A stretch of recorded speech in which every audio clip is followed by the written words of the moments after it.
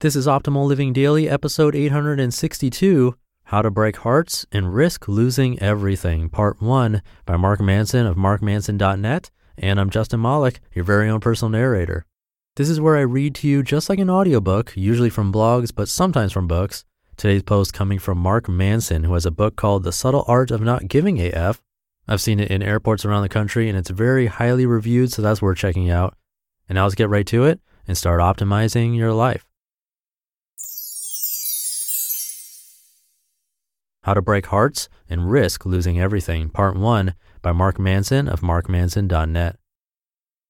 When I was young, anytime my family got a new VCR or stereo, I would press every button, plug and unplug every cord and cable, just to see what everything did. With time, I learned how it all worked. And because I knew how it all worked, I was often the only person in the house who would use the stuff. Like many millennial children, my parents looked on as if I were some sort of prodigy. To them, the fact that I could program the VCR without looking at the instruction manual made me the second coming of Tesla. They would shake their heads and guffaw and say, "How do you use that thing?" And I'd just kind of shrug and not really understand the question. There are buttons. You press them and see what happens. Eventually, you learn to press the right ones. It's easy to look back at my parents' generation and chuckle at their technophobia, but the further I get into adulthood, the more I realize that we all have areas of our lives where we're like my parents with the new VCR. We sit and stare and shake our heads and say, "But how?" When really it's as simple as just doing it. I get emails from people asking questions like this all the time, and for many years, I never knew what to say to them. There's the girl whose parents are immigrants and saved for their whole lives to put her through med school, but now she's in med school and she hates it and doesn't want to spend her life as a doctor and wants to drop out more than anything.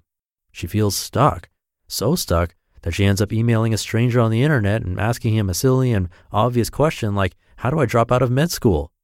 Or the college guy who has a crush on his tutor, who is a grad student, and he can't possibly imagine crossing those invisible boundaries that lay between them.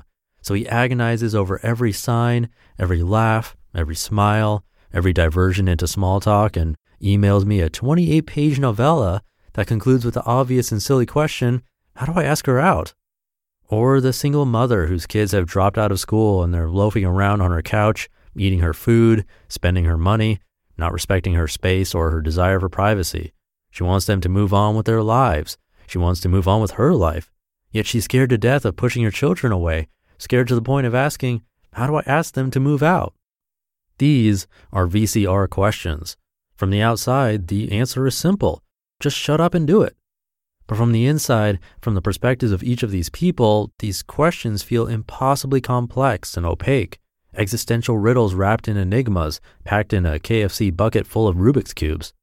VCR questions are funny because they appear difficult to anyone who has them, and they appear easy to anyone who does not.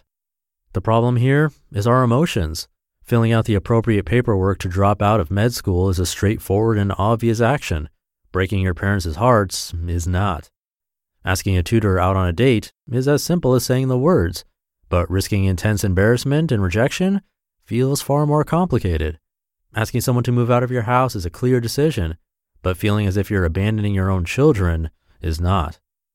I struggled with social anxiety throughout much of my adolescence and young adult life.